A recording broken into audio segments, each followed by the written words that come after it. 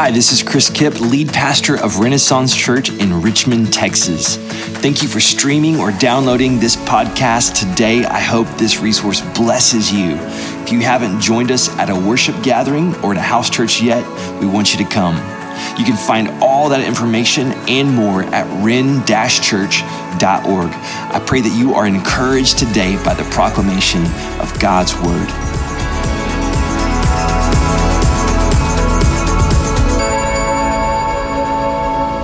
We're finishing out a series today called United We Stand, and this series is a collaboration of churches around the Houston area. So thousands of believers across the city have been studying the same things, and what we're talking about is racial unity. Because this is a topic that has been blaring through our media channels for the last 4 or 5 months now. And so we wanted, as the body of Christ, to be able to engage that conversation with humility and wisdom and grace. And today we're going to finish that out. So week 1, we started with the origin of race and religion. We talked about the Tower of Babel. And we talked about how our sinful pride will always divide. And so it was really a call to humility.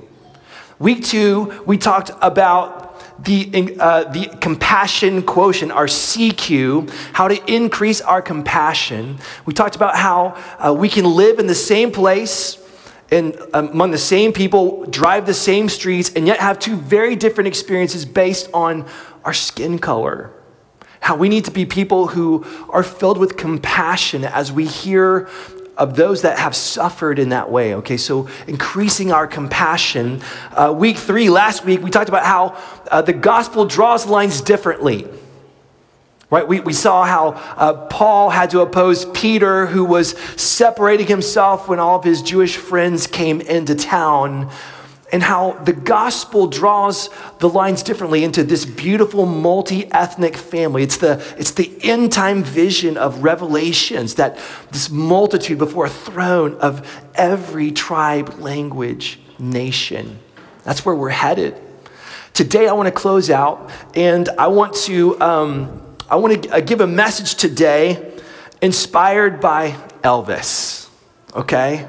Inspired by Elvis. It's called Suspicious Minds. Y'all remember the classic Elvis song?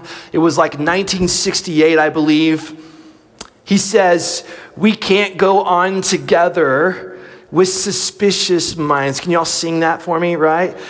Suspicious minds. Right, yeah, there you go. Yeah, you got the echo. We can't build our dreams, right, on suspicious minds. Now, I want you to think about that lyric. We can't build our dreams on suspicious minds. I read an article this week by Greg Morse. He lives in St. Paul, Minnesota. He is a staff writer for desiringgod.org. He's also a 6'5" black male. And if you remember, after George Floyd's death, there were riots, streets were on fire, and St. Paul was affected. He and his wife and their young daughter were kind of getting sick of their 4 walls of their home during coronavirus, and they were grieving over all the things that they had watched. They watched the video of George Floyd's death, and then they saw their city literally burning, and so they decided to go on a prayer walk.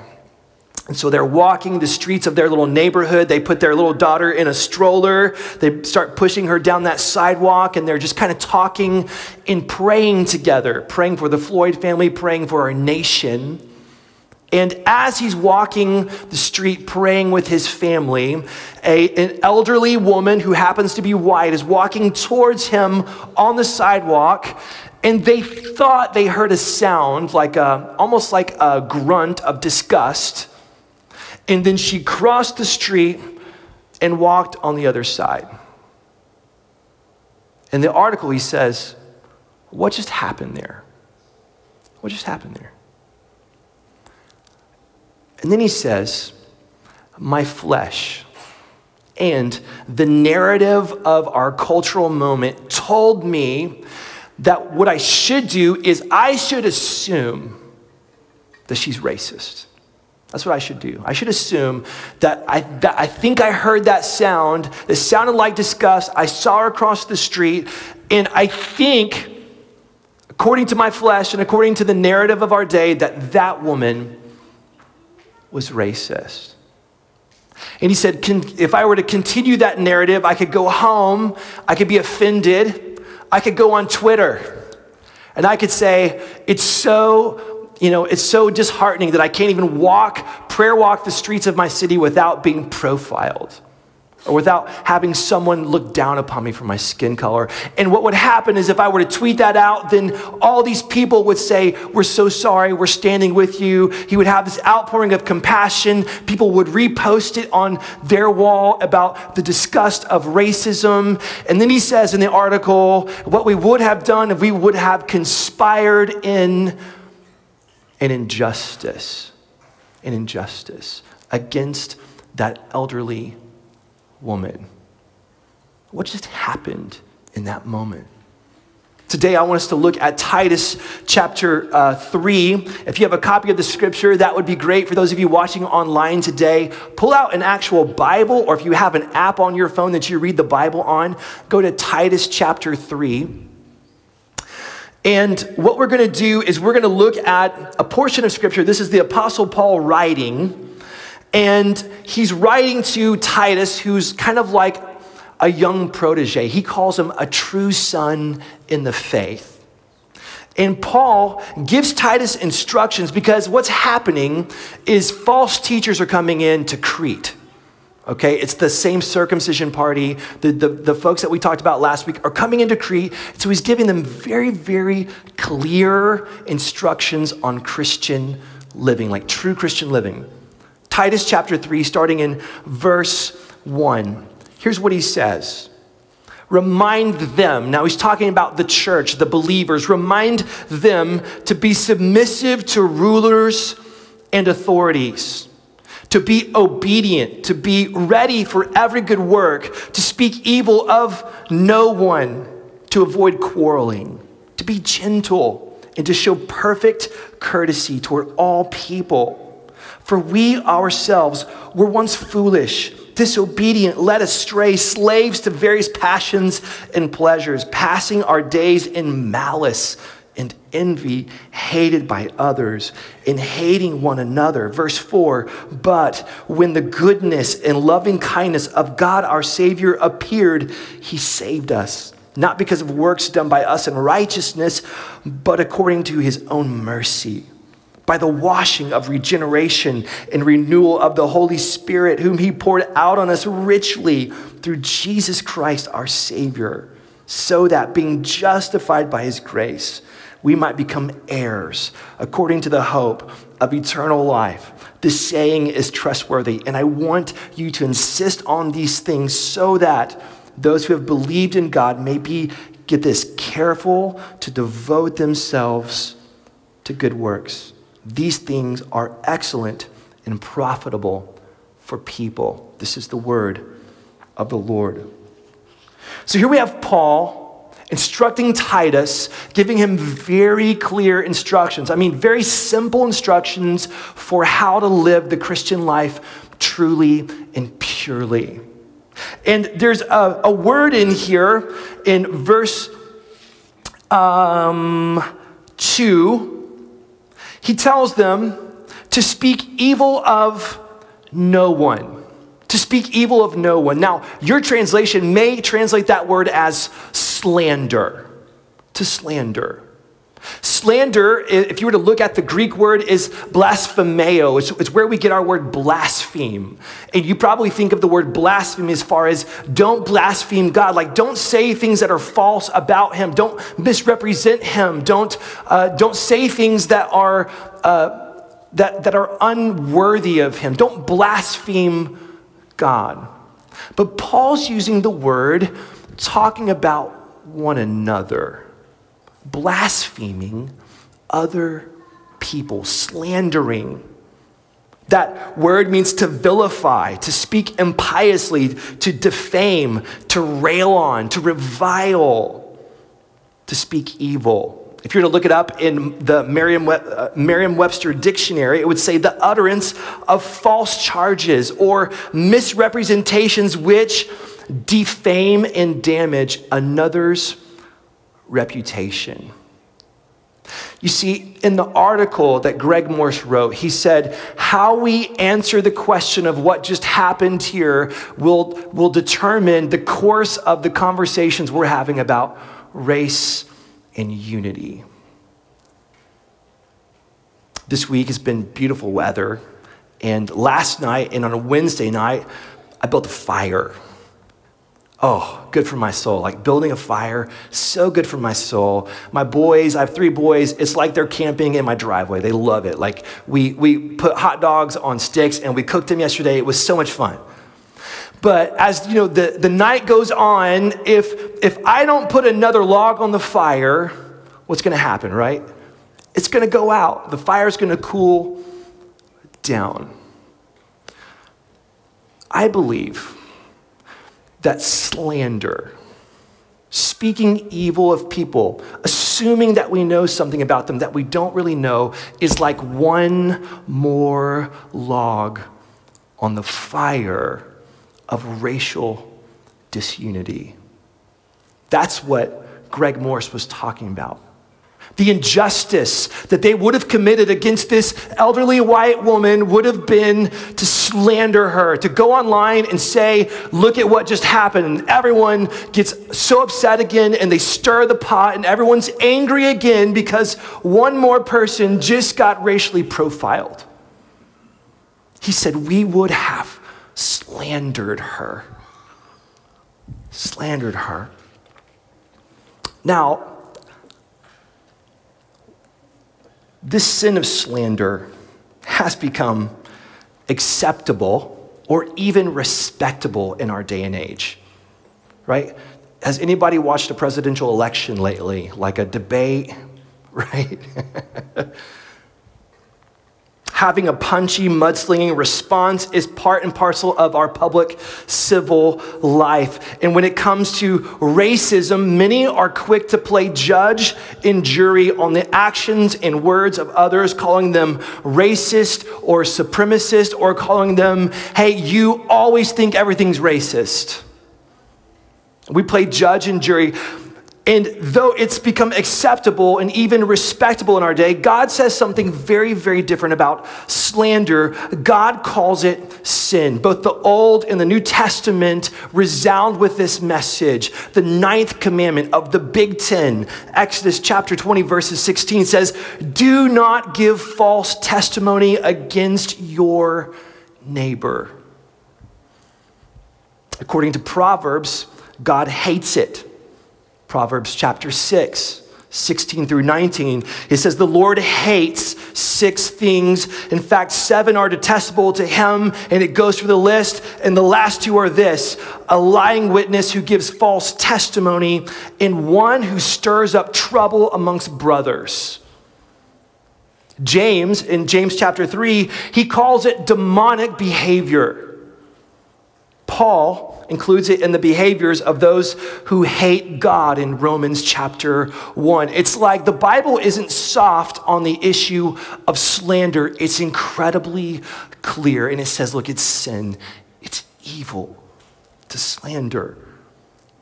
And remember, sins are not arbitrary things that religious people just wag their finger about. Stop sinning. Sin is this thing that God has defined for us clearly. Our Creator has defined it for us in His Word that is unchanging. It's not like there's a new edition coming out in 10 years where the rules change a little bit because the times have changed. We have a Word that is eternal, never changing, written over the course of 1,500 years by 40 different authors, and all of it tells one compelling, complete story. And it defines for us the terms of relating to God. Here's what it means to walk in the good life, to walk with God. So it defines sin for us, the things that damage our relationship to Him, that separate us, the things that damage our relationship to one another and separate us from other people. And all sin is relational. It's all relational. The greatest commandment, what is it? Love the Lord your God with all your heart, mind, soul, strength. Second is like it, love your neighbor as yourself. You see, all sin is relational. It's not just some arbitrary thing.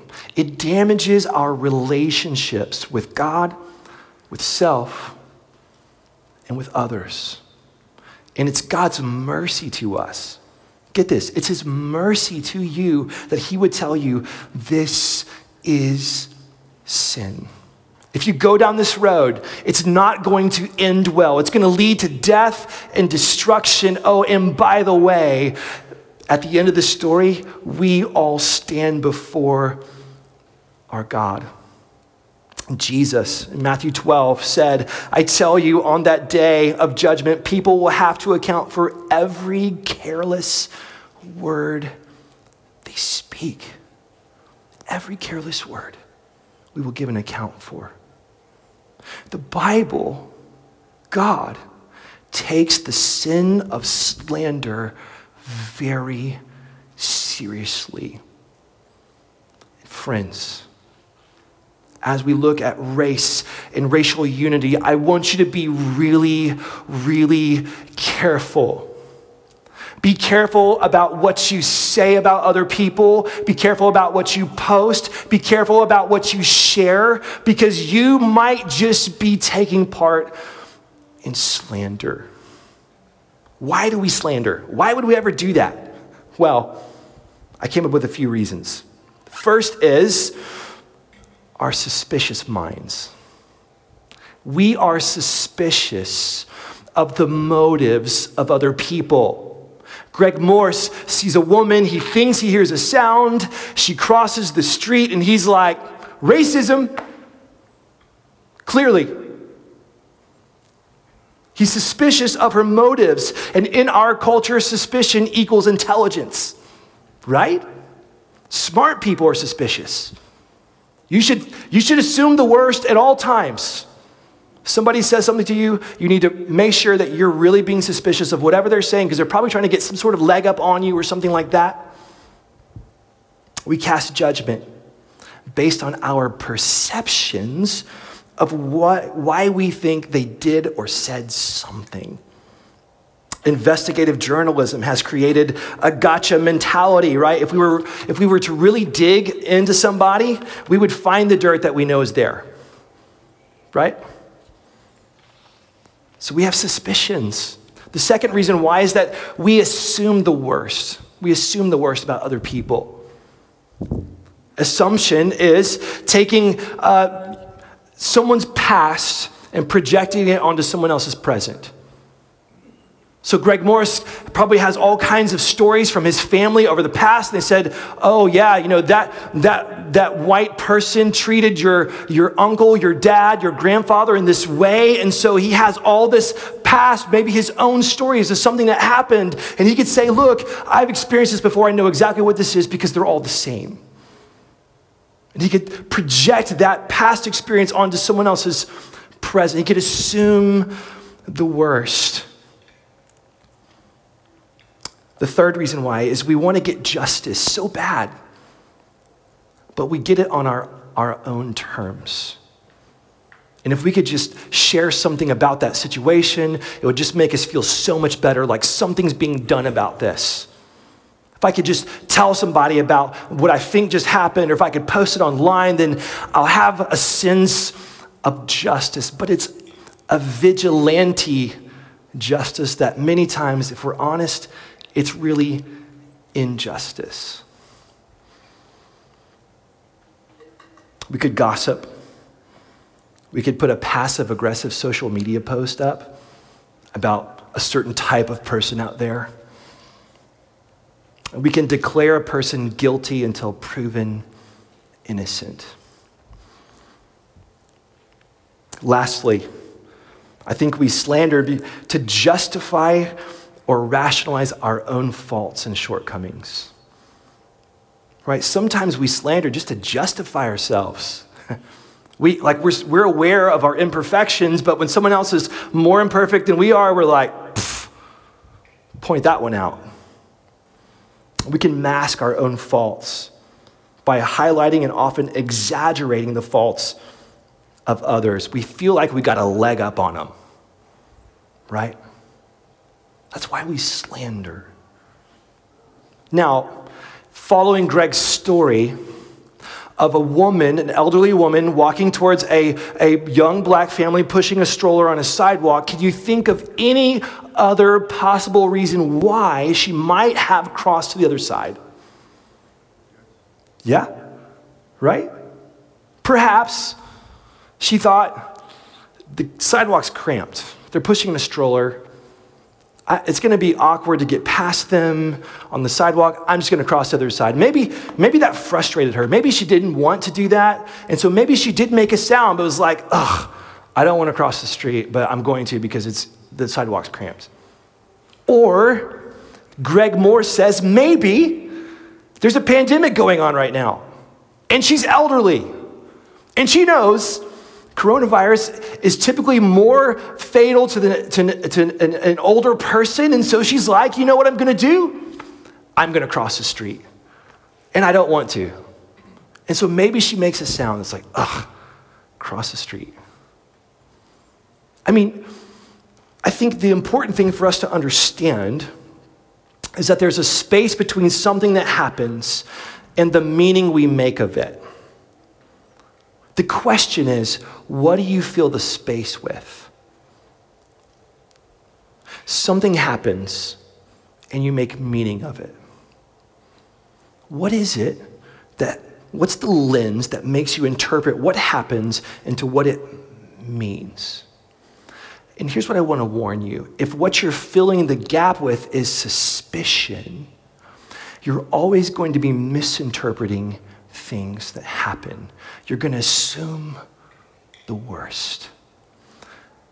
We can't build our dreams together on suspicious minds. So, what do we do with slander? What do we do with it? Well, Paul just says, don't do it. That's pretty simple, right? Speak evil of no one. Don't do it. Now, parents, you know, when you tell your child, hey, don't do that, what's the response you're going to get? Right? They're going to look at you, maybe, and they're going to size you up, be like, is she serious right now? Is he serious right now? Then their mind's going to go to, I wonder what the consequences would be if I just did it again anyway, because I really want to do it again, but what would be the consequences if I just went ahead? So they're just sizing it up, and then they might ask the question, why? Right? Parents, we know that question, why? To which we all say, because I said so, right? Kids, y'all know this. Mom probably told you that today on the way to church. Why not, Mom? Because I said so. Of course, that's not satisfying at all. And so they ask a follow-up question of, but why? But why? And Paul graciously gives us a why. In verse 3-7. Here's what he says. For we ourselves were once foolish. We were led astray. We were disobedient. We were slaves to various passions and pleasures. We were passing our days in malice and envy, hating one another and being hated. That sounds terrible. Verse 4, but. One of the beautiful buts of the Bible, right? But when the goodness and loving kindness of God our Savior appeared, what he saved us. Not because of the works that we had done in righteousness, but according to his own mercy, by the washing of regeneration and renewal by the Holy Spirit, whom he poured out on us richly through Jesus Christ our Savior, so that, being justified by his grace, we might become heirs according to the hope of eternal life. Paul says, look, don't slander, don't speak evil of anyone because you used to be like that. You used to be there. That's who you were. But something changed. Something happened. And it wasn't because of your good works. It was because of the mercy of God that he has saved you. He saved you by his mercy. The why. The why is God's mercy. Mercy is the ability to love the people that you're not supposed to love. Do you know that? Scripture says that we were God's enemies when Christ Jesus died for us. We were his enemies. And that's when he's like, I'm going to die for them. It's the ability to love people that we're not supposed to love. Mercy is not getting what you deserve. It's getting something better. In mercy, triumphed over judgment in the cross of Jesus. God is full of mercy. To be born of God is to be born again in mercy. It's to be filled with mercy, to receive mercy, and to give mercy. The answer to our sin of slander is not a new law, it's a new heart. It's a new heart. It's exactly what Jesus has come to give us. So here's the point. Racism is wrong. Yes, it's absolutely wrong. And where there is overt racism, we absolutely stand against it. We shouldn't tolerate it. And in the same way, we should not tolerate the sin of slander. We should not tolerate falsely accusing, misrepresenting, and speaking evil of others because we suspect or assume the worst about them. And that could be in the secret of your heart, or it could be the thing you just blasted on social media.